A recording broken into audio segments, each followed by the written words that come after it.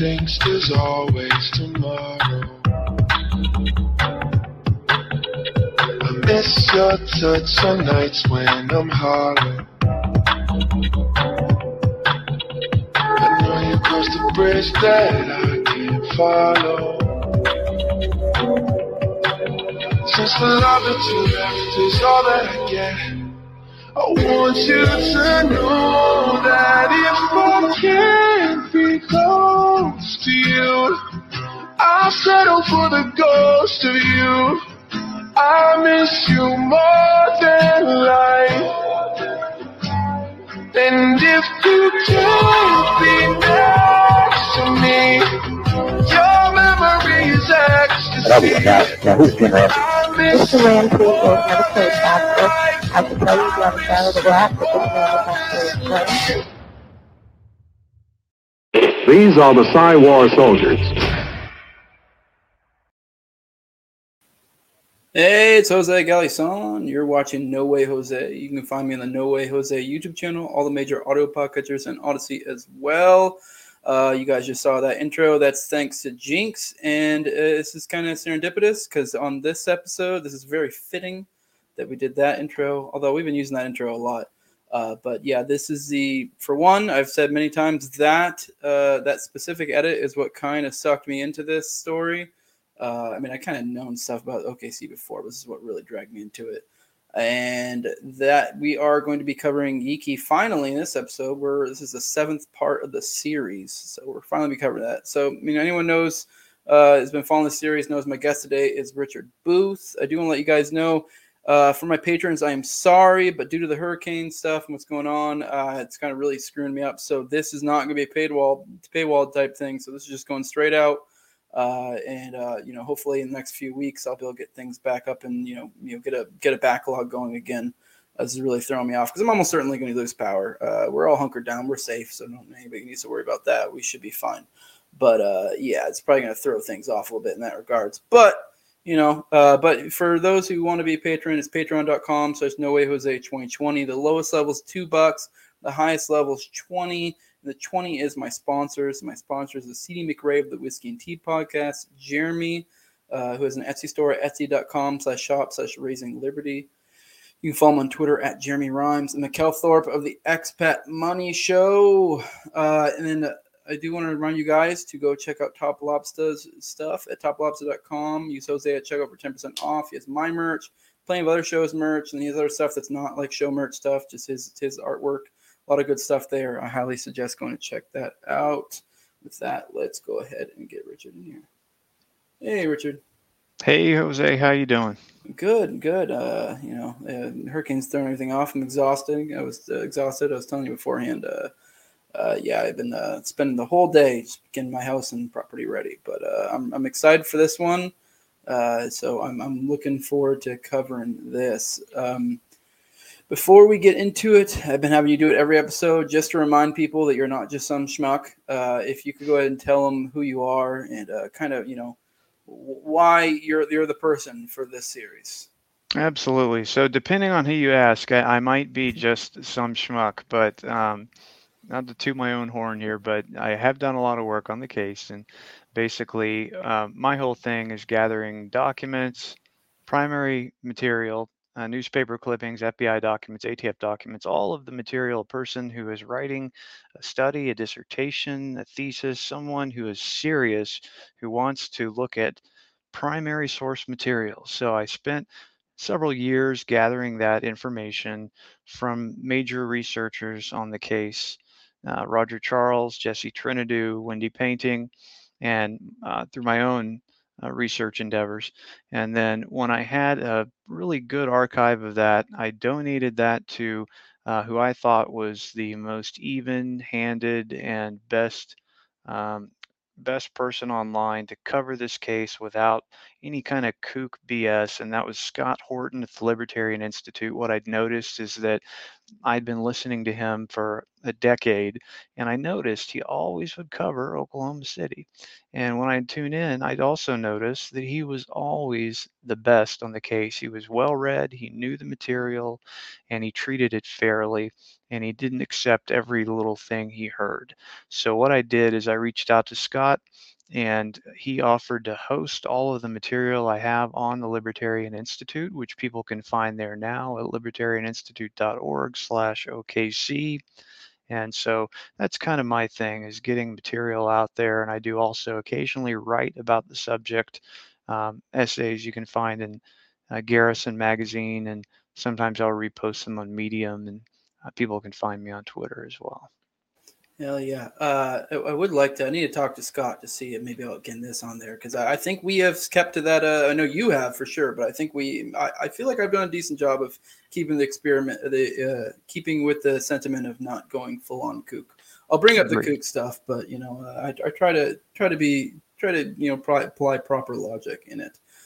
But now we're in the part in the series where we're getting into what I call the weird stuff, or stuff that I think this is the kind of stuff that you would tell your normie friends to kind of get them to be like, holy shit, or pull people in. All the stuff we've done before is like, don't get me wrong, a lot of that is holy shit, but it's more like it's a whole big grand narrative, different characters. It can get, for a normal person, it can kind of just be like, what the hell? But with a normal person, you tell them about this guy Yiki, and he's a very sympathetic character, especially for normal people. He's a the strapping young black cop.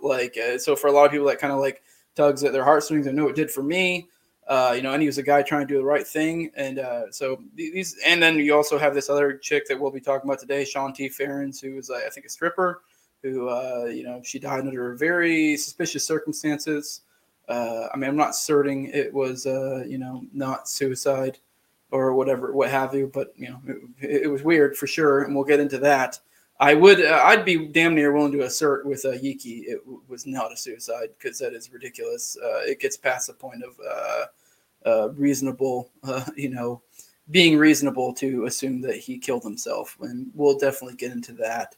But I guess let's go ahead and start with Shawn T. Ferens. I guess their middle name's T, but it's kind of kind of like a southern white chick type thing, Shawn T. So let's go ahead and get into her. I know she has a little bit of a connection. It seems like there's sort of a connection to something we talked about in the last episode, the Mueller murders, which were gruesome. But I'll let you have the floor. You go ahead. Okay, yeah. The Shawn T's death is interesting, and what it all goes back to is she was a dancer or stripper, at a place in Tulsa called Lady Godiva's, which is a strip joint there. And so basically what happened here is about a week, a little more than a week before the bombing, Timothy McVeigh, Andy Strassmeyer, and we think, based upon witness identifications, Andy Strassmeyer's roommate, Michael Brescia, this member of the Aryan Republican Army, visited Lady Godiva's. They visited the strip club. And some of the best evidence that we have of this is something that is relatively shocking, and that's a videotape. There was a video recording in the dancers' prep room at Lady Godiva's, and the owner had put that in there to cut down on theft, between the various dancers, thefts and illegal things and that kind of thing. And so he was reviewing the tape, and he, because there was a fight that had happened there in the room, and he was reviewing it for the purposes of seeing what happened with this fight, when he noticed a very interesting conversation on April 8th. And what this conversation was is one of the servers at the club went back into the prep room, and this is an audio and video recording, so you can hear everything she's saying, and she's talking to another dancer. And what she says is she had an unusual customer out there, and that he was sort of bragging to her in a strange way. Evidently what happened here is McVeigh told her, "I'm a very smart man, and on April 19th, 1995, you'll remember me for the rest of your life. That's exactly what she told the dancer. And this video was aired on the Canadian version of 60 Minutes. They have a program called The Fifth Estate. It was aired on The Fifth Estate nationally, and it was written about in the McCurtain Gazette by J.D. Cash. And what we know is that McVeigh and Strassmeyer were identified by employees at this club. So the owner of the club is a guy named Floyd Radcliffe. And what he did is when he reviewed this videotape, he knew immediately, based on the date and what this dancer was saying, that this may relate to the Oklahoma City bombing. And so immediately he made a copy of that tape before he called the FBI, which is very smart for Floyd Radcliffe to have done, because what happened is when the FBI showed up, of course, they confiscated that tape and he never did get it back. But he did make a copy, and he gave a copy of that to a news team who came to check it out, and he gave a copy to J.D. Cash and, of course, the Fifth Estate. And various people who worked at this club were interviewed by the FBI. I do have the 302 reports. In those 302 reports, we know that there was a Ryder truck parked in the parking lot of the club that night. And that's interesting because of the date. The Ryder truck, the bomb truck, was rented on April 17th, and this was April 8th. But for those students of this case who get into the nitty-gritty and start looking at the details in the reports and all of the case evidence, they will see that there was a second truck that was seen in Kansas between April 7th and the 14th. They had a smaller truck that was identified by multiple witnesses. And what we think happened there is that the truck was deemed to be too small for the bomb they were going to build in it, so they had to get a bigger truck. And so ultimately, at the club that night, there was this smaller, faded yellow Ryder truck, and these dancers, multiple dancers, identified McVeigh and Strassmeyer out of a photo spread. They were shown a spread of photos of different people, and they did pick out Andy Strassmeyer, the owner of the club. His wife, she attested to this on video, saying they did all identify that gentleman, Strassmeyer. And one of the things that made it easy for them to identify him is that, he had a German accent, and his appearance, kind of a dour person, and he has kind of a prominent front teeth, which they picked that out right away. Now, for his part, Andy Strassmeyer does deny that he was ever at Lady Godiva's with Timothy McVeigh. However, we do have some other evidence that supports the fact that they were there. And that is Dennis Mahon, a white supremacist figure out of Tulsa, Oklahoma. He lived in the same city as Lady Godiva's in Tulsa and stayed at Elohim City, where he had a trailer. He received several phone calls that night, and he attested to this on video in a John Ronson production, where he said that the boys, he called them the boys, and he's talking about Andy Strassmeyer and Mike Brescia and Tim McVeigh. He says they called him 2 or 3 times that night asking him to come out to Lady Godiva's, and he declined to go. But he said that, he did get phone calls from them. So we've got Mahon talking about this, and we have the dancers and the employees confirming that it was them, and we have the videotape where the lady's talking about McVeigh bragging about how she'll remember him for the rest of her life on April 19th. And so one thing that's interesting too to note about this encounter that's often used to kind of debunk it is the fact that Timothy McVeigh was checked into a motel in Kansas, a place called the Imperial Motel, and he was in there for about 2 weeks. Now, the first week that he was there, his behavior at the motel was his normal behavior, which if you look at Timothy McVeigh's normal behavior when he stays at these motels on the gun show circuit, is he makes a great deal of phone calls every day. Back then, before having a cell phone, before, no laptop or anything. So you're talking to people on the phone. And his phone card records show that he's constantly making phone calls to racist organizations like the National Alliance, just dozens of calls in a row all the time. That's how he's entertaining himself and socializing during the day, talking to these people on the phone. So his first week there, the phone call records show his normal pattern of behavior. And then for the second week when he was supposedly there, a couple things happened. Firstly, the second week stay is paid for at the front desk of the hotel by someone who is not Timothy McVeigh. We know this because the records from the motel are in the evidence, and there's a receipt in those records which has handwriting on it that is not Timothy McVeigh's. Now, my researchers here believe that we think that Michael Fortier or Lori Fortier, who lived in Kingman, went to the motel and they extended his stay for another week there for him. And what we believe is that he was putting himself at the Imperial Motel on paper.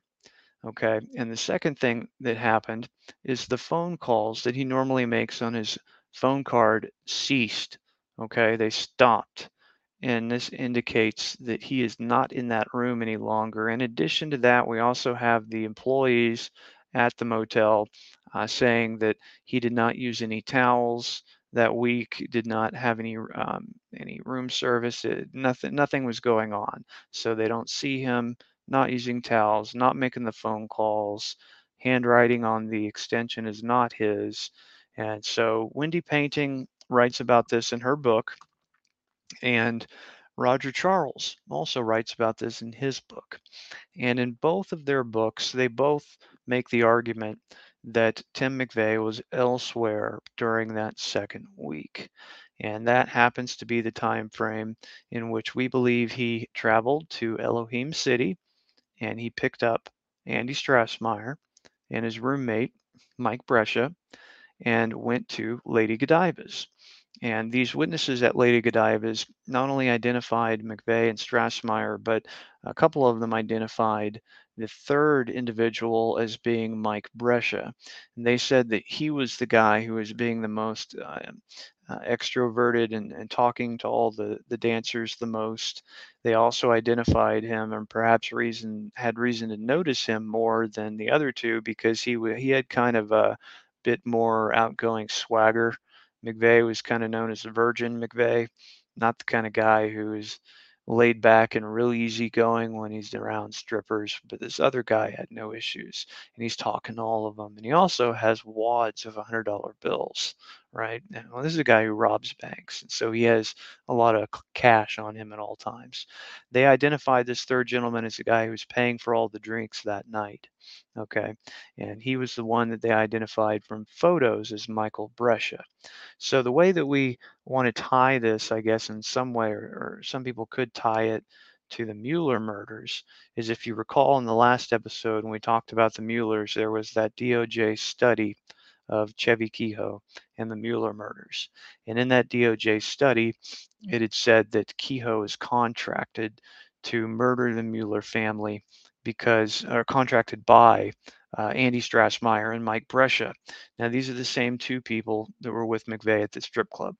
And so where Shantae comes into this is she's one of the dancers who was talking to the group that night and was interacting with the trio.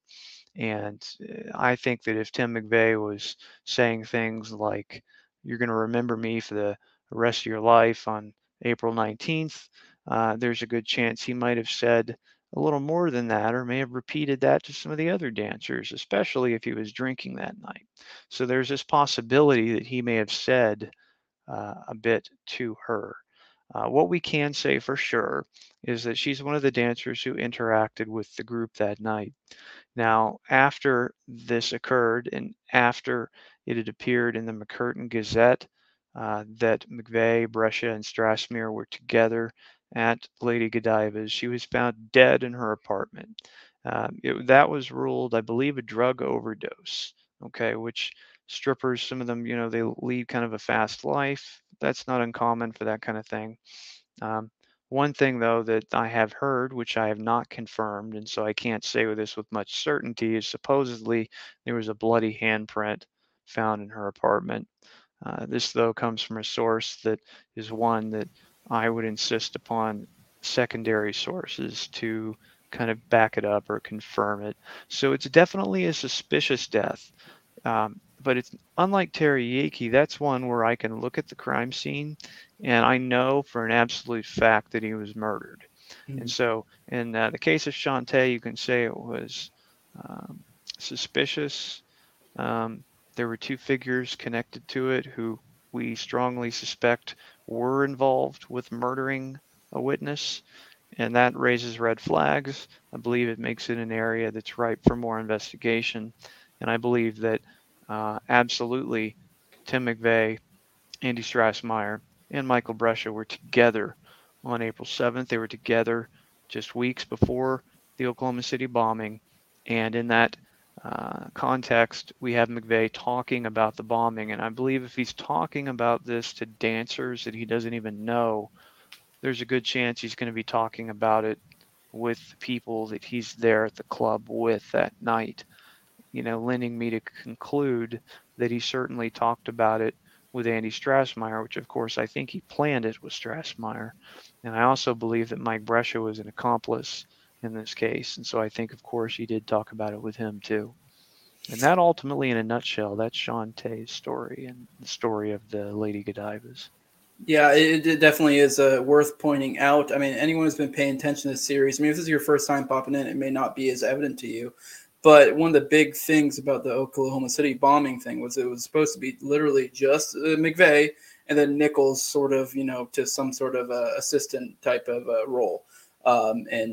But I feel like we've pretty much damn near conclusively shown that that's definitely not the case. And, you have figures like Strassmeyer, Brescia, plenty of other people that we've covered. And this, I mean, if you were trying to clean up the narrative, this would be definitely one of those things where, hey, this needs to be taken care of. Also, it's with the heroin thing, like, yeah, it totally could have just been she died from heroin just, on her own, whether it was accidental or purposeful. But it's also a well-known Fed tactic for those who go down this rabbit hole, for especially individuals who have a past of drug use. I think they even call it hot shot is what they'll call it. Mm-hmm. They will intentionally give them a dose that will kill them. So it's not that crazy. I'm not saying it's for sure. I mean, that's kind of the whole purpose of the feds doing that, because it is not for sure. There's almost no way to prove it. But yeah, also I did think it was kind of interesting. You brought the writer things. I believe we mentioned that one of the earlier ones. That's one of the multiple writer type things. I mean, a lot of people draw all sorts of conclusions from it. I don't know whether it means it could mean one thing or another. I don't know, but it definitely is interesting. I don't know if you paid attention to the Times with his hotel stay that you were saying in Kansas. Mm-hmm. Was because my mind immediately went to that was maybe some sort of building an alibi. Exactly. So would that have covered? Was the stay? Did that extend to April 19th? When Oklahoma City bombing occurred. It did not extend to the 19th. This was actually a hotel stay in Kingman, Arizona, and it was I want to say very end of March through the first week, maybe a few days past the 7th in April. But what you're seeing here is if Tim McVeigh is out and he's carrying out actions that are in furtherance of the bombing conspiracy with others, it would serve him well to put himself on paper in an entirely different state than these other people. So later he could say, I don't know what you're talking about. I wasn't with these other people. Look, here, I was at the Imperial Motel. And I believe Roger Charles, a very careful investigator, makes a great case that McVeigh, in fact, was away doing things like that. And Wendy Painting, also an excellent researcher, uncovered from the Jones archives the sign-in slip for the second week stay, which clearly was not McVeigh's handwriting. So I think we have good evidence, at least I think would point any detective towards the case that he was building a paper trail to put him in one place while he's in another with co-conspirators that he doesn't want identified. Yeah. Another thought too I kind of had is one of the big things that once again we covered earlier on is there were a lot of discrepancies among the conspirators of when they were actually going to do it. So I mean, it could have been a case of it was intended to be an alibi for the actual bombing itself, and then for some reason, whether things plans changed and overlooked or what have you. That is definitely something to take into account, I guess. I have the video right here of the strip club encounter. This is actually from your channel, so I highly suggest people check out your channel, especially if you're likely going to research. There's a lot of good research resources there. But I want to play it just to kind of show people the truth that there is receipts. We're not just talking out our ass here. Absolutely. Go ahead and play it. All right. Moments later, McVeigh calls Millar's number at Elohim City in search of Andreas Strassmeyer. Although Millar's daughter-in-law later claims that the two men never connected, a few days later, witnesses claim to have seen McVeigh at Lady Godiva's, a Tulsa, Oklahoma strip club, in the company of a man with a dark complexion and another man with a German accent. 2 weeks before the bombing, the staff there all recognized Strassmeyer with his buck teeth, his German accent. At one point, however, McVeigh starts bragging about the bombing. And he tells the cocktail waitress, on April the 19th, 1995, you're never going to forget me. She comes out of the restaurant into the changing rooms and tells the other girls about it. And that is caught on camera contemporaneously on a videotape. It's very powerful evidence. Goes, I'm a very smart man. I said, you are? And he goes, yeah. And you're going to remember me on April 1995. You're going to remember me for the rest of your life. So here we have the cocktail waitress basically predicting the Oklahoma bombing, having just left a table where Strassmeyer and Tim McVeigh were all sitting together. According to reports, Strassmeyer later denies being at Lady Godiva's with Timothy McVeigh. And yeah, that video you see in the waiting room or the prep room, that's the one that was aired on the Fifth Estate, and that was right around the time Sean Tay was found dead. Let's see. I think. Okay, I don't know if you guys heard that. I had the YouTube tab still up and it was playing. I think that was just on my end. Collapse Experiment, I see you in the chat saying was a second suspect of the club too. I'm all for answering questions, but I'm not sure what you mean by second suspect. Are you meaning Nichols? He's talking about, I believe, John Doe too. Is the narrator in that video he says that McVeigh, Strassmeyer, and a dark-skinned individual, which leads people to think, oh, he's talking about John Doe too. However, that video is not entirely accurate. The individual who is seen with McVeigh and Strassmeyer was not a dark-skinned individual. And what you'll note in that that's from a documentary by MGA Films, and there's kind of a cut in it.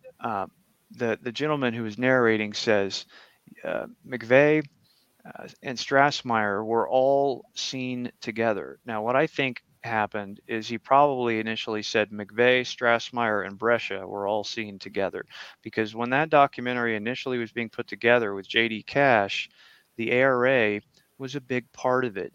But then something happened during the production where there was kind of a fallout. I don't know, I'm not privy to the details there, but ultimately all the ARA stuff got cut, and they ended up referring to them very basically in the documentary as the Bachelors at Elohim City and not naming any of them. And so what I can say from the FBI documents and all of the other materials on this is the people at the club were McVeigh, Strassmeyer, and Brescia. These were the ones who are identified from photo spreads. So John Doe 2, or the so-called dark-skinned or large-build individual, was not one of the people who was spotted there at the club. And that's a good question. I probably was seeing that or hearing that by the narrator and making the connection. Are they talking about suspect number 2? Yeah, which brings up another good thing to talk about. I saw, I think, a thread. You were on some thread. I don't know if it was yours or someone else's recently. I saw on Twitter, and I guess a lot of people do think Brescia is John Doe too, and we kind of dismiss that a little bit. We kind of, me and you both seem to think most likely not, and I still kind of lean towards most likely not. But I saw recently you were saying that I guess he's gone back and forth between black hair. His face does kind of fit the profile, and for a white guy, he has a little bit more darker complexion. And the big thing that we kind of threw it out for was his muscle mass. But I guess you had said that he is off and on, kind of been on steroids and stuff. And I've admitted to my audience before that I've used maybe not technically steroids. I've used things like hormones and stuff in the past.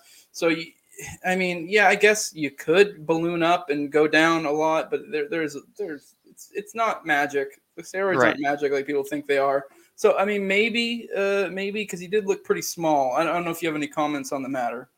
I do, yeah. So I have a photo from 1997 where the FBI took pictures of his upper body to get tattoos in the shot.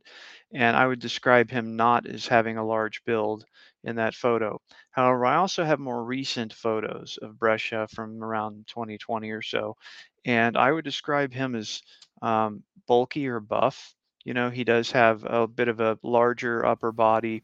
I wouldn't describe him in that picture as looking like a bodybuilder, but I would say that he had a decent build. And this is in recent photos. And that jives with this idea that maybe he has kind of gone back and forth in size. The best I can say, though, is that in 1995, he did have dark hair, very dark hair, almost black. He, I don't think, had a dark skin complexion unless he had some kind of tan. But I personally do not think he's John Doe 2, but I do believe that he was part of the ground crew and was involved in the bombing operation. I do believe that. And I think that there's more to that we'll eventually perhaps know one day. Yeah, I mean, I agree with you. I mean, like I just mentioned a moment ago, because I believe you had found somewhere that he had, admitted to off and on using steroids, and he would get large and then smaller. And like I was getting at, anyone who has, kind of toyed with it, like I guess it's theoretically possible that you could like balloon up, work out just right, get really big, and then I don't know, just go to not working out at all and completely like, reducing your calories to a ridiculous level and getting really skinny. But the way the pictures I saw from him when he was younger, it was very much like, yeah, he could have spent a month or two or however long of a binge he wanted to do a cycle. Usually people doing cycles when they're doing steroids. I don't know how smart he was about it. Maybe he was doing it for long periods of time. I don't know, but I am doubtful that he would balloon up to a size that they were kind of implying he would be. I think people. I agree. Yeah, I agree with that. Yeah. So what that comes from is an interview with Roger Charles and Don Thrasher that was with the defense team, and they said in the interview there with Stephen Jones that he had been using steroids. Now my thoughts are on that. If you got a guy in like 95 and he's using like Decadurabolin or something like that, he might get really big. But if he stops using, right, it just turns into fat, right? Mm-hmm. You don't become a skinny guy again. If you're big and buff from the steroids and you stop cycling and stop working out, unless, like you said, you're doing major caloric restriction, the muscle mass eventually is kind of going to turn to fat, and you're still going to have a bit of a larger body. So I don't buy the idea a guy could go from looking like a bodybuilder to having an average body type. And so I just don't buy that as him being John Doe 2 with that as the reason. Yeah, so. I don't understand the concept that someone who would use steroids to get big would then go off cycle and just not give a shit anymore. It doesn't make any sense. Right. I mean, sure, it's possible, but even then, it still is like, I mean, yes, when you come off cycle from doing something like that, you are going to get, I guess, sort of smaller, not as big, but we're talking like maybe 10 pounds. It's not like anything insane, and anything, it would be more of just a definition matter. Like you said, it would just be, you wouldn't get skinny all of a sudden. So yeah, it doesn't jive with me. Although I will say, if you look at him from the pictures from modern day, he's kind of built like me. Anyone who's seen me in Yeah. person or seen me, he's very much like a buff dad bod, is what I'd call it. Like he's big, but he's not like ripped or anything. And I could see if this had happened today with the build he has now and he had jet black hair, I could see it, Sure. but based on the previous ones, no. I mean, I think John Doe 2 is likely someone we probably hasn't even been mentioned, or maybe a minor character that no one paid attention to in this whole thing. I'm not sure, but yeah. With that, I guess let's go ahead and get into Yiki. I do want to say beforehand, I think Yiki and Trenadu, Kenneth Trenadu, I think these are two of the best examples to give to people if you want to talk about it, especially if people are like clearly was not suicide or what have you. Both of them, in my opinion, were very clear they were murdered. I mean, maybe you could make a better case for Kenneth not being murdered, but even then, I feel like you're going to being in a ridiculous territory personally. But I will say, I think Yiki is a better one personally, just because he is a more sympathetic character. Don't get me wrong, I do feel for Kenneth as well, but he was literally in prison, and he'd been a guy who'd been in prison multiple times and stuff like that. So it is like it's not as much of a sympathetic character, to provide to people. But yeah, somebody like Yiki, who was literally the proverbial good cop, is which just makes it kind of ironic what happened to him. I do think this is the best example, and and I think this is one you can use to talk to people about this and kind of open their eyes. But I guess we'll go ahead and start. We'll start wherever you want, because the Yiki one is like this is the reason why it's one of the best ones. Is there's so much to it, but I'll let you go where you want with it, I guess. All right. So yeah, there is a lot to it, and there are some details of this that I just don't have memorized. So what I wanted to do here is I want to start out by telling people some great sources they can use if what they hear is interesting to them. They should check out an article written by David Hoffman. It was published on April 21st, 1997 in Washington Weekly, called The Death of Terrence Yiki. That's by David Hoffman. You can find that on the Libertarian Institute archives. That's the one you sent me, right? Yes. I will say real quick, I've done a lot of digging on Yiki. I'm sure you've probably done more than me, but I've done a lot, especially much more than the average bear. And that was hands down the most informative, best, account of all of that I've ever seen. There's a lot of stuff in there that you will not get elsewhere. That stuff that's pertinent, not just like shit that's just kind of like, extraneous info. There's a lot of good stuff in that. I highly suggest it. If you don't mind, when we're done, just send me the link and I'll put it in the description, because I do think people should check that out, because whatever we do here, I think is not going to do justice to that article, because that article was great personally. But go on. Right.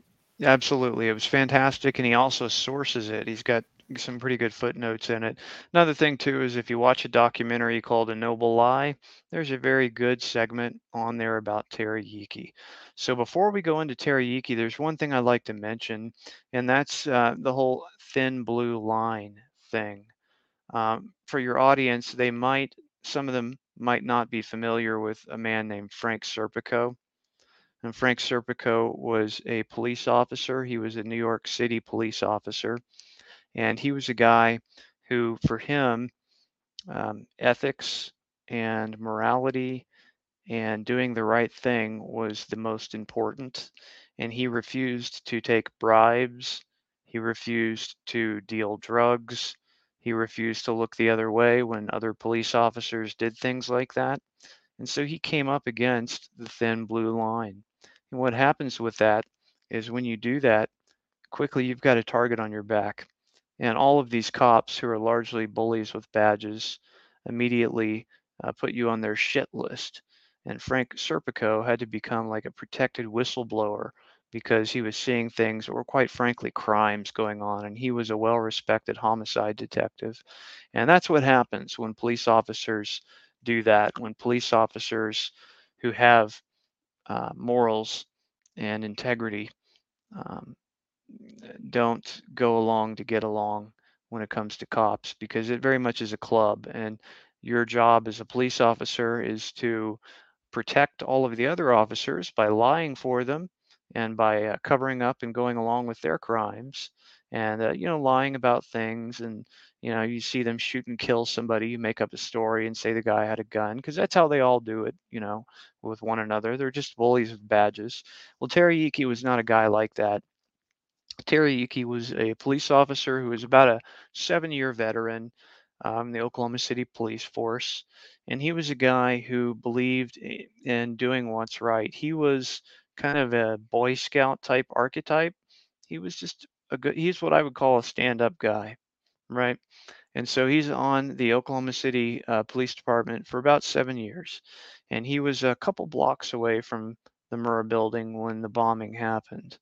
And he immediately responded. In fact, was the first responding police officer on the bombing scene. And he immediately began rendering assistance, where he saved at least 4 people from the rubble of the bombing. One of the things that Terry Eakey happened to see, because he arrived within minutes of the blast, is he saw that there were federal agents in raid jackets.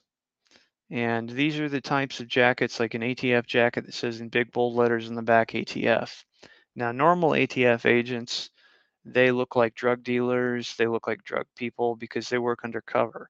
They don't wear a jacket that says ATF on the back unless they're at a raid so they can be easily identified as law enforcement. Well, Terry noticed this, and he noticed that there were these guys in raid jackets. He also noticed that there were feds already there when he got there, and some of them in full riot gear. And Terry, being a smart guy, is wondering why within minutes of the blast we have agents in raid jackets and full riot gear already on site. That bothered him a great deal. And so he goes and he starts rescuing these people, and he is essentially recognized as like a hero, I guess you would say. He probably would be the type of guy to say, no, I'm just doing the right thing. I believe he actually did at some point in his He own did, work. yeah. He didn't like this label of being a hero, because one thing that bothered him is that there were people who had absolutely nothing to do with rescue efforts who were being put in that same category and were being called heroes and were going to get commendations.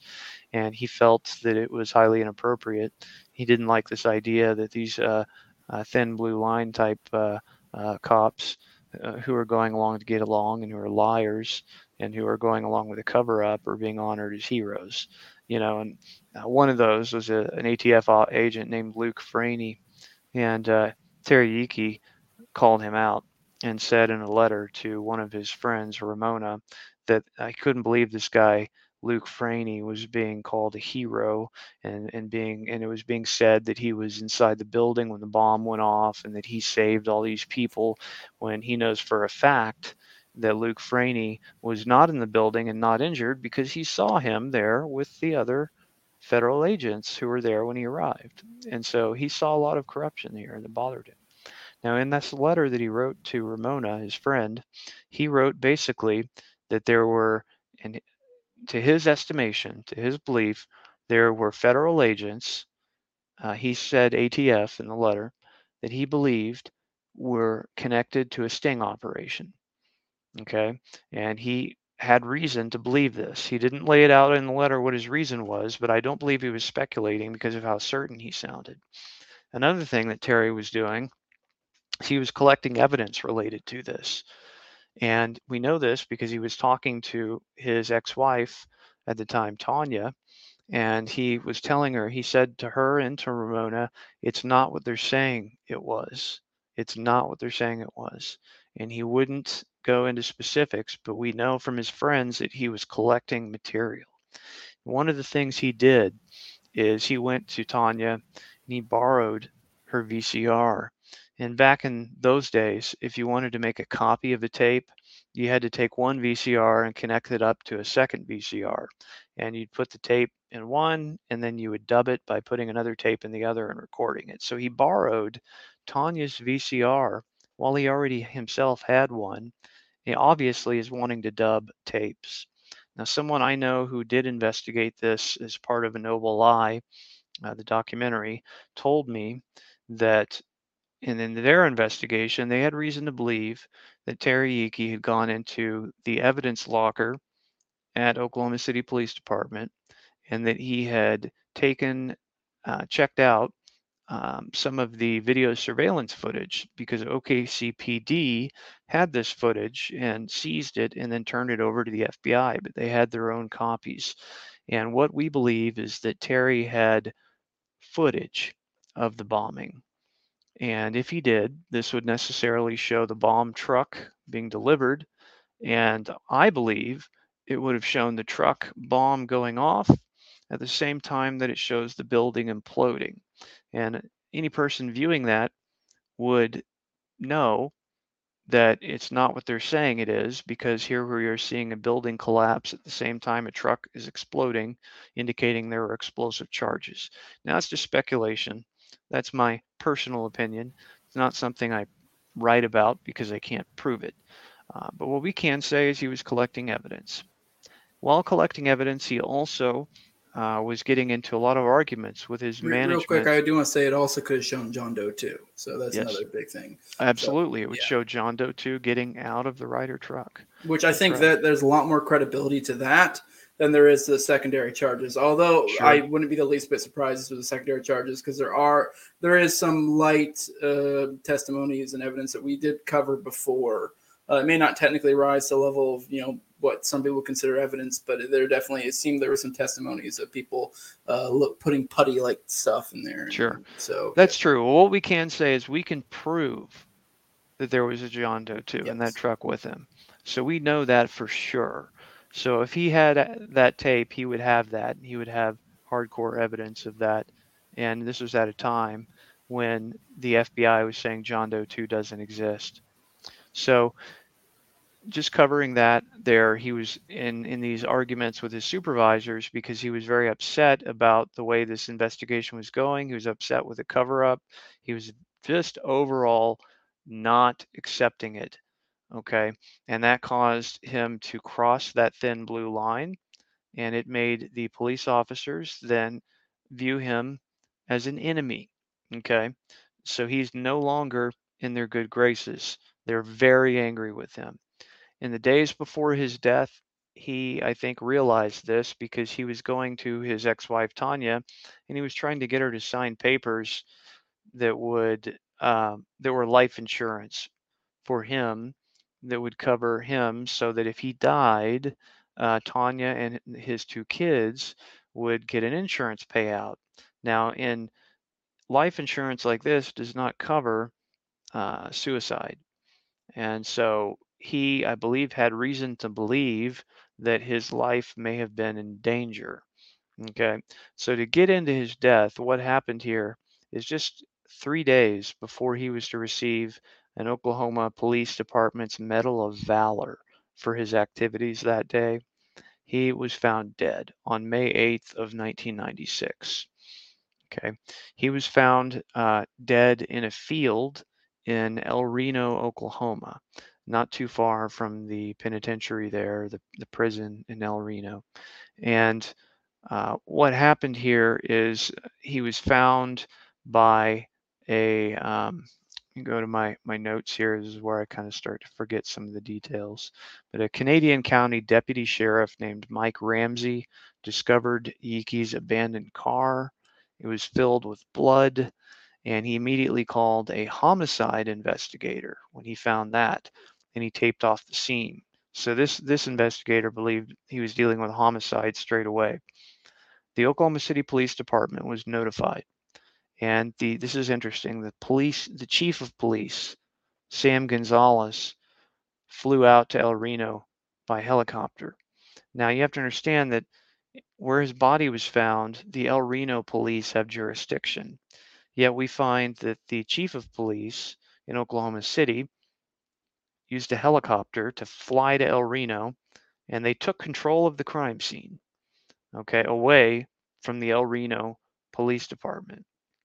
And so it wasn't actually until several hours after the vehicle was found that police dogs located Yeakey's body in a ditch about 1.5 miles away from the car. Now, apparently, based on that crime scene where his body was found, firstly, I'd like to say that no firearm was found there next to the body, which if it were a suicide, obviously it would be right there. So they find Yiki, and they find that he has cuts to his wrists, to both his wrists, to his neck and throat. His throat is slit from ear to ear. He had lost approximately 2 pints of blood. Evidently, based on the blood in the vehicle, you could say that he had to have got out of his car, which he remembered enough to lock the doors on his car, locked it up, walk 1.5 miles over rough terrain, crawled over or under a barbed wire fence, waded through a culvert, and then laid down in a ditch, and decided at that point, after losing 2 pints of blood and slashing both his wrists and his neck, evidently decided there and then to shoot himself in the head. And I believe that any homicide investigator who finds a body in that condition with that level of brutality done to it should and normally would rule that a homicide. But the OKC PD, who took over right away ruled it a suicide, though they did not find any suicide note. So it's interesting that they ruled it a suicide when in fact there was no evidence to even suggest it was a suicide, which in itself is suspicious, right? You'd rule it a suicide if you have a suicide note, maybe. But when you've got all this going on with the body, that's not what you do. Yeah, And the gunshot, real quick, I Yes. believe it was at like this type of angle, which That's right. I mean, it's possible, but I mean, if I was going to shoot myself, this is a weird way to do it. Like That's you know, correct. He was a There was big guy, and I can tell you this is already an awkward position for me to even get in, and I'm not as big as Yiki was at all, so I'm sure his arms didn't move quite like that. I mean, And then sure, this is it's possible, after but- losing 2 pints of blood. Are you going to go way up like this? And you know, it defies belief. And you're correct. The entry wound was up here at the top of the head, and it was at an angle coming down and exiting, you know, his jaw. So yeah, and definitely, real quick, I do want to yes. add to it another interesting point. I remember from specifically that article, I hadn't seen elsewhere. I don't remember the term for it, but essentially there's a way you can tell if it's like right here or even like kind of here. You can kind of see.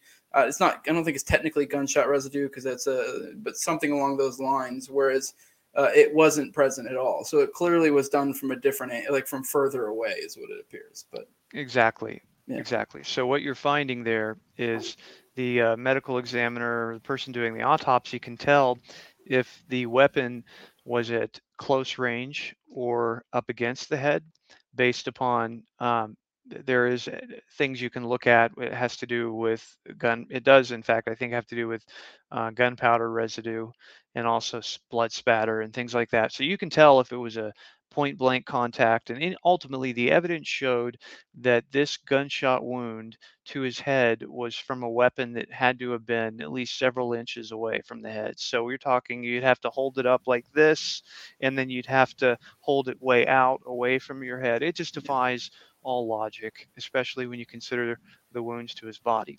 Now, in addition, he also had handcuff marks on his wrists, and he had rope burns on his body. And so there's quite enough evidence here to show that there was some sort of torture. And also he had grass inside of the cut open wounds in his body, which any investigator will tell you would happen if you drag a corpse. If you drag a body that has cuts in it from one place to another, you're going to get dirt and grass inside the wounds. And so I'm confident in saying he's murdered because that's what all of the forensic evidence shows. This forensic evidence in the case shows that it was a murder. Okay. Now, there was also no autopsy was done. They did not do a drug test, even though there were officers who, by the way, hated Terry Yaki, who were suggesting that he was on drugs and drunk, with no evidence. Terry didn't even drink out; he didn't drink at all, and so they have no evidence to suggest that he was drunk and on drugs. Yet they did. And then, to add insult to injury, they did not perform a drug test because they said it costs too much money. So, you know, when you have one of your own officers killed, I imagine for most police officers, if you're part of the thin blue line, they'd be happy to conduct one of these tests for you. But, you know, if you've crossed the thin blue line, you know, fuck you, it doesn't matter. That's how it seems to be. Yeah, I And did want so, to mention, and I don't mean stop me if you're going to get into it, but I know from reading the article, which is another thing I've only really found there is there were signs of intense tampering with a car, like they had dug all through it, ripped it apart, at the crime scene, something along those lines. So it does definitely looks like something conducive with, hey, they got him, probably did some initial damage, probably restrained him, questioned him, trying to get documents or what have you, and tore apart his car looking for said documents, and ultimately they end up moving him to another location. And I would assume if this was me doing it, like you would move him to a different location. I'm not quite sure exactly where the car was at, but probably a better location to torture someone at. I'm not sure how public the initial location was, but you'd think you'd want to move them somewhere else. So right, what it seems to me like, based upon the evidence, is that something was done to him elsewhere. His car was nearby, wherever that was. The body was then put into the car. It was transported to close to where his body was found. It was locked up. The body was dragged and left there in this field. It looks to me like he was murdered somewhere else. You're correct about the car. The seats had been completely unbolted. The floorboards had been ripped up. The side panels had been removed. And it looks a lot like whoever did this was looking for something. Now, another interesting note about that vehicle is the police did not do a very good job of looking at this crime scene, because they returned this vehicle to the family within a day, and it was the family who found a bloody knife in the glove box. Now, can you imagine that? Your family member is brutally murdered. They return to you a car filled with blood, and you have to be the one to find a bloody knife that's not put in an evidence bag, that's not found by the cops. yeah. It was just, it was almost intentionally disrespectful.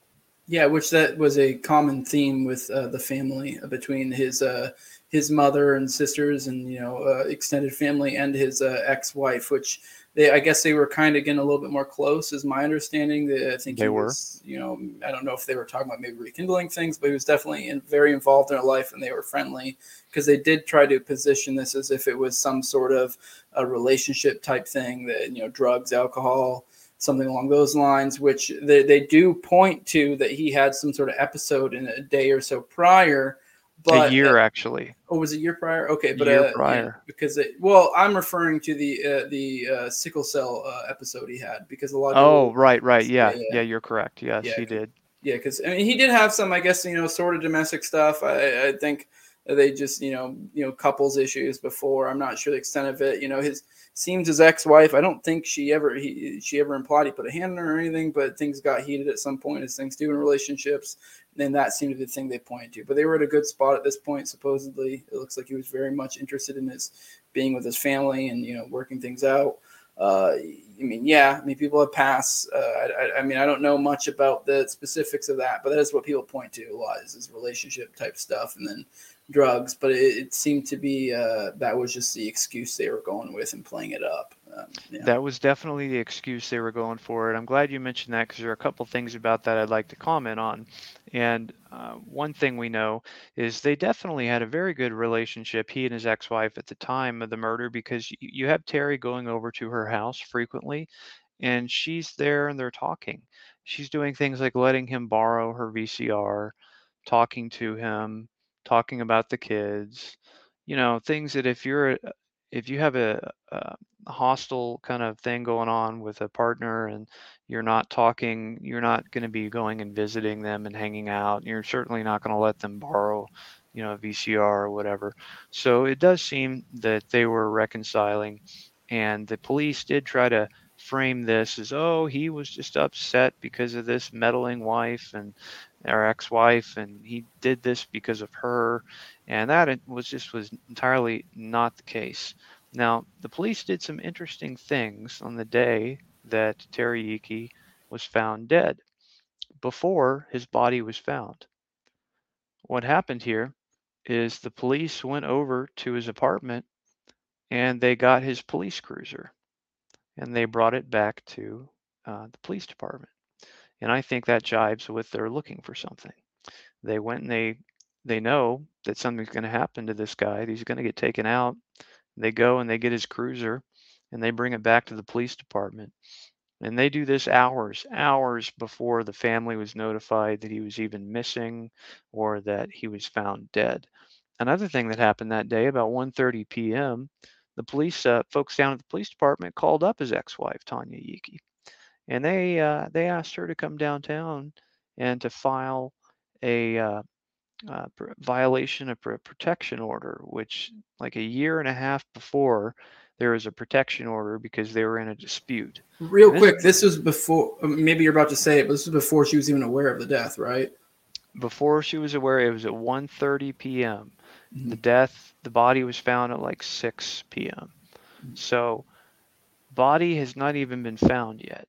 And the cops are calling her and telling her to come down to headquarters, and we want you to file a violation of the protection order that is no longer even, put it this way, Yiki's at her house the days before. He's going over there all the time. He's meeting with her. So she obviously doesn't care that he's around. She's seeing him. She's talking to him on the phone. She's hanging out with him in person.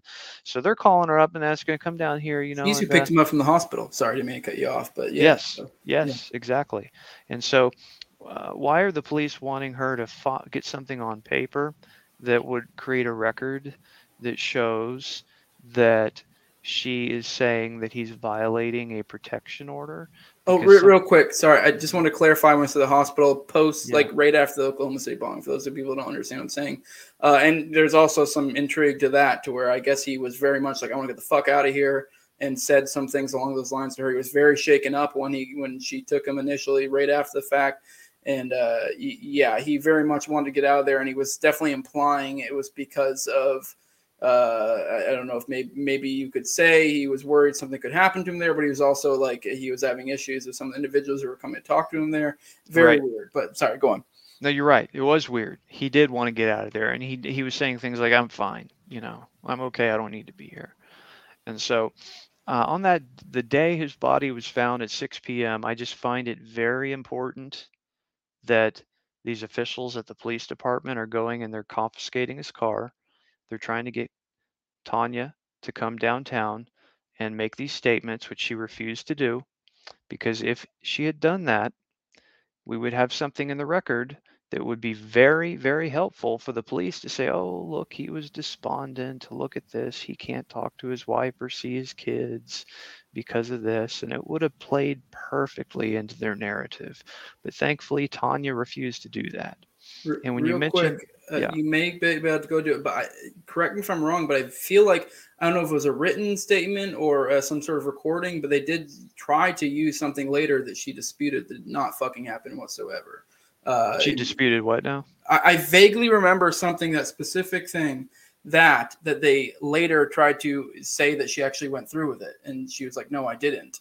Okay. Maybe I'm recalling incorrectly, but I vaguely remember that article. There was, once again, this article is a treasure trove. There's a lot of stuff that I've not seen mentioned elsewhere. But yeah, I vaguely remember something, whether it was a written thing or an audio of some sort that she found later of them saying she actually followed through with the the whatever the thing was, the not following through with him breaking his restraining order, because they did have a restraining order or something like that. Like a year and a half before there was. So I vaguely remember something like that, and she was like, "No, I never did that. This is bullshit," and she was very upset about it and that's not the first occasion of stuff like that. I guess you can say it's her word against the cops, sure, but I mean, when you add up all the other information, it gets kind of weird. But sorry. No, absolutely right. That detail is probably correct. But some of the things too that we need to mention about this is the harassment of the family. Okay, and and this was not just after he died.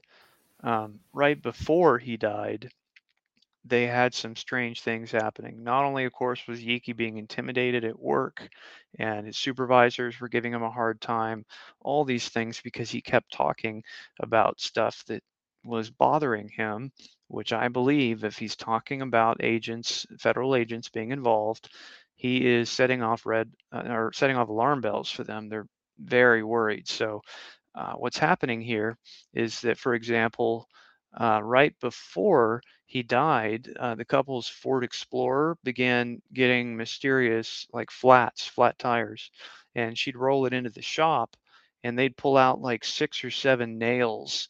And she said that this happened between 8 and 10 times to her vehicle. Now that's before the murder. Now, additionally, after the murder, her brakes were cut, and she did get into an accident because her brakes were completely out. And thankfully, she was fine. It was not at a great high rate of speed. She was okay. So you have these things happening, and then you also have some more. Sorry, I don't mean to kick it off, but I keep remembering little aspects, and I'm trying to. This is just me trying to be actually somewhat fair to the police thing. That way, we can show we're showing both sides. I don't know if this is something the police tried to use at some point, but I guess he had at a previous time, and she confirmed this. He had tampered with her vehicle because they were trying to imply that he maybe I don't remember if they actually were implying or what the context was in the situation, but he had at one point, I guess earlier, I'm assuming maybe when they were around the time they were having issues, as a couple, I guess he had disconnected her battery, which, I mean, because he was trying to keep her from leaving, which is a far cry from cutting someone's brakes. So. Right, and this is a year and a half before the murder. Yes, he had disconnected her battery, but one thing to keep in mind is the brakes being cut was after he was killed. Okay. And this is at the time she's asking the police all these questions about his death. Now her brakes are cut. She almost gets in an accident. Okay. And so obviously that can't be Terry. And then prior to the death, there was a time in which a bunch of hoses were pulled out of the vehicle. Now, this happened at a time when he and Tanya were getting along fine. They were meeting. He was going and hanging out at her place. They were talking on the phone. They were doing good. And so these are things that are happening at a time when they're doing good. However, if you can do things to a vehicle like that, it makes it very easy to later link that back to something that happened a year ago and say, oh, look what Terry did. He disconnected the battery, and now he's doing this with the nails, and he's doing this with the brakes. And all of it has a distinct taste to it that to me does not add up, and I find it to be highly suspicious. And so the family said the way that they were treated was atrocious. The family wasn't notified for something like seven hours, after he was killed and his body was found, and they also had to pay for his funeral. The police were going to take care of these expenses, and what happened here is the police moved this to a different funeral home, to one of their own police-used funeral homes, and made them take care of it, which the family found suspicious. They had a funeral home lined up, and all of a sudden the OKC is moving it to their own in-house one, and then bills the family for it and makes them take care of it. And so just absolutely horrible. Other things happened too, like there were break-ins at Tanya Yiki's apartment.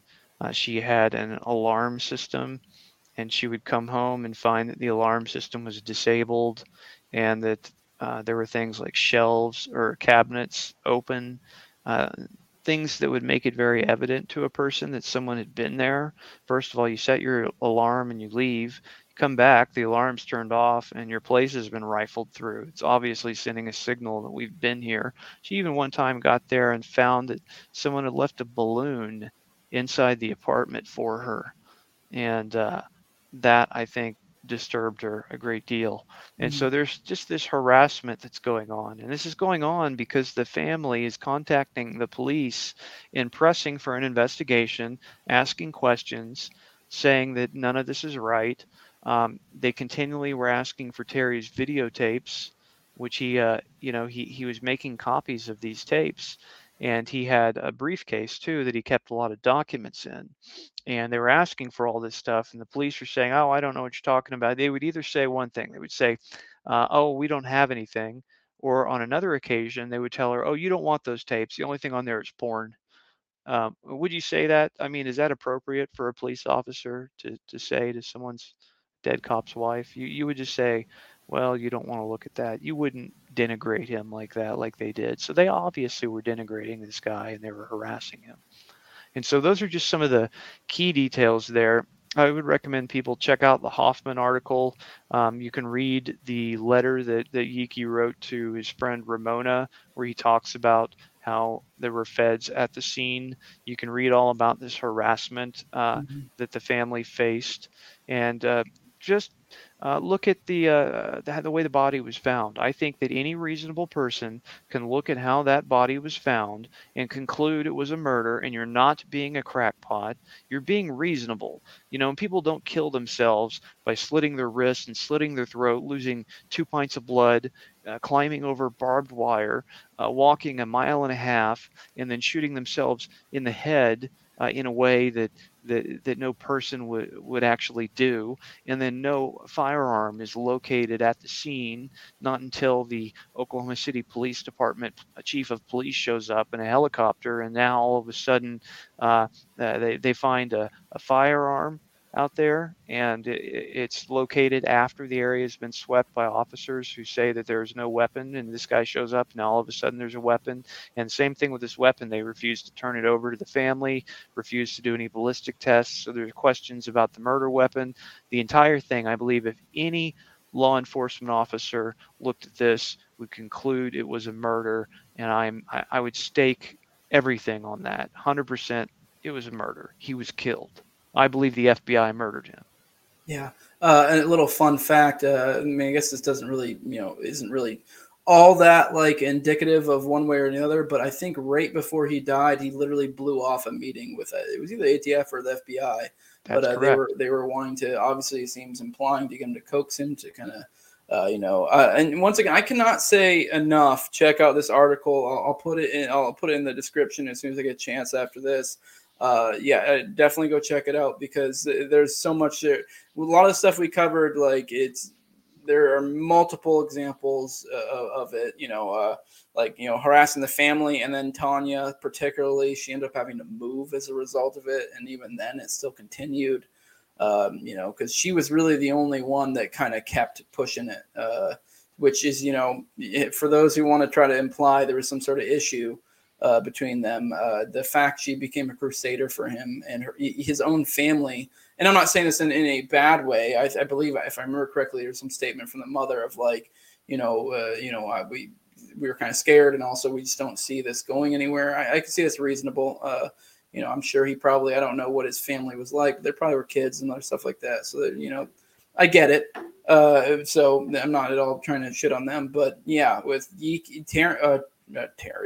fucking Tanya, she kept pushing it, and that's why they kept fucking with her. And honestly, I think she's lucky to be be all right. I mean, if it was, the only reason I think she probably is okay is because the fact that they probably already pushed the bill so far with Yiki already. I think something happened to her that unless it was just something really, if they did pull off a car thing, it would have been too suspicious to add to all the stuff. But yeah. Do you have anything else to add to the Yiki stuff? There's so much, but I don't know what else is really pertinent for the matter right now. If there's anything else you can think of, let me know. Otherwise, go ahead. I think the intimidation that they were seeing was pretty much designed to shut them up. Not like the brakes thing. I don't think it was to kill her. I think that it was designed to scare them, to shut them up, because you did have the ex-wife Tanya pushing it. You had Terry's sister pushing it, and you had Terry's mother pushing it, the whole family. And the only way really to get them to shut up was with this intense, overt harassment. And that works, and it worked in their case. And for people interested in Tanya, there was a radio broadcast. You can find it on archive.org. I'll send that over to Jose so he can post it. It's a really good, hour-long radio interview with Tanya. Great. And she very much loved Terry. They were on good terms at the time that this happened. They had reconciled their differences, which are normal for any relationship. You have ups and downs. There sometimes when you're split or what have you, it happens. But at the time of the death, they were meeting. They were together. Things were fine. And bottom line, look at the crime scene. the man was murdered, obviously. Yeah. All right. I wanted to bring this up. It's not really pertinent to Yiki, but I thought it was interesting. This guy saying forensic artist Jean Boylan said she and witness Deborah Nakanashi literally had to ditch FBI agents to complete the John Doe sketch. They were trying to intimidate Nakanashi and sabotage the sketch, which I would say before I'm sure you have something to say on the matter, but I would say, yeah, obviously, I guess if you're going entirely off the sketch, but there were other accounts that kind of seemed to match up it. So maybe they made some minor things, but go on. No, that's really interesting, actually. I had not heard that about Debbie Nakanashi. And I have read and documented a great deal about her, so I'd love to hear more about that. If your commenter there has more details, so please send that to me. And it jibes with what I have seen from other Oklahoma City bombing witnesses. Is you have witnesses who basically were berated and felt that these agents were being hostile to them. Any witnesses who did see John Doe number 2, they were told alternatively that they were liars. They were told to stop making up stories. They were pressured to change their story. And so that would absolutely not surprise me based upon the behavior that we saw with these other agents who are interviewing people like Eldon Elliott. He testified under oath that the FBI tried to get him to change his story and he refused to do so.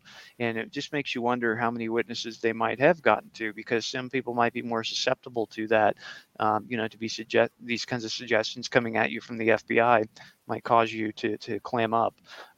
But certainly it jibes with the overall pattern we've seen, where these witnesses who did see John Doe 2 were harassed and they were intimidated.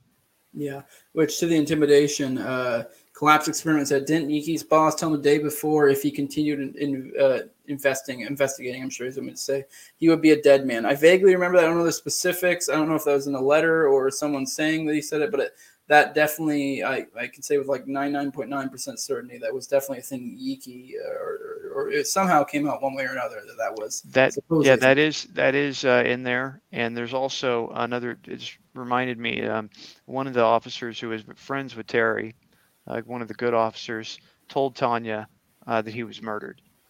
And she said that there were several other officers who she considered to be friends of Terry's who were good officers who told her the same thing. Yeah. Well, I don't know if you have much else to add to this.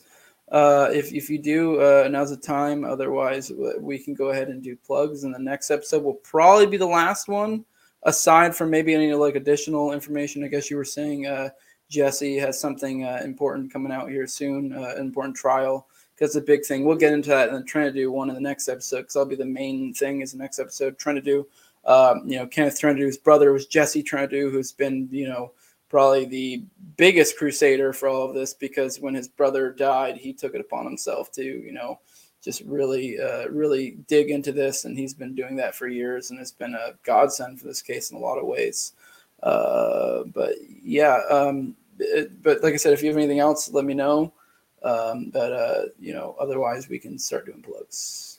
Yeah. So just best I can say is if you do go to libertarianinstitute.org/OKC and search in that search box in the top right for Yiki, Yeakey, you're going to find the Hoffman article, and Wendy Painting also wrote a very good article on this. I recommend checking both of those out. Also check out A Noble Lie for the segment in there about Terry. And I apologize for not having all these details just committed to memory like I do some of the other things on this case. Mm-hmm.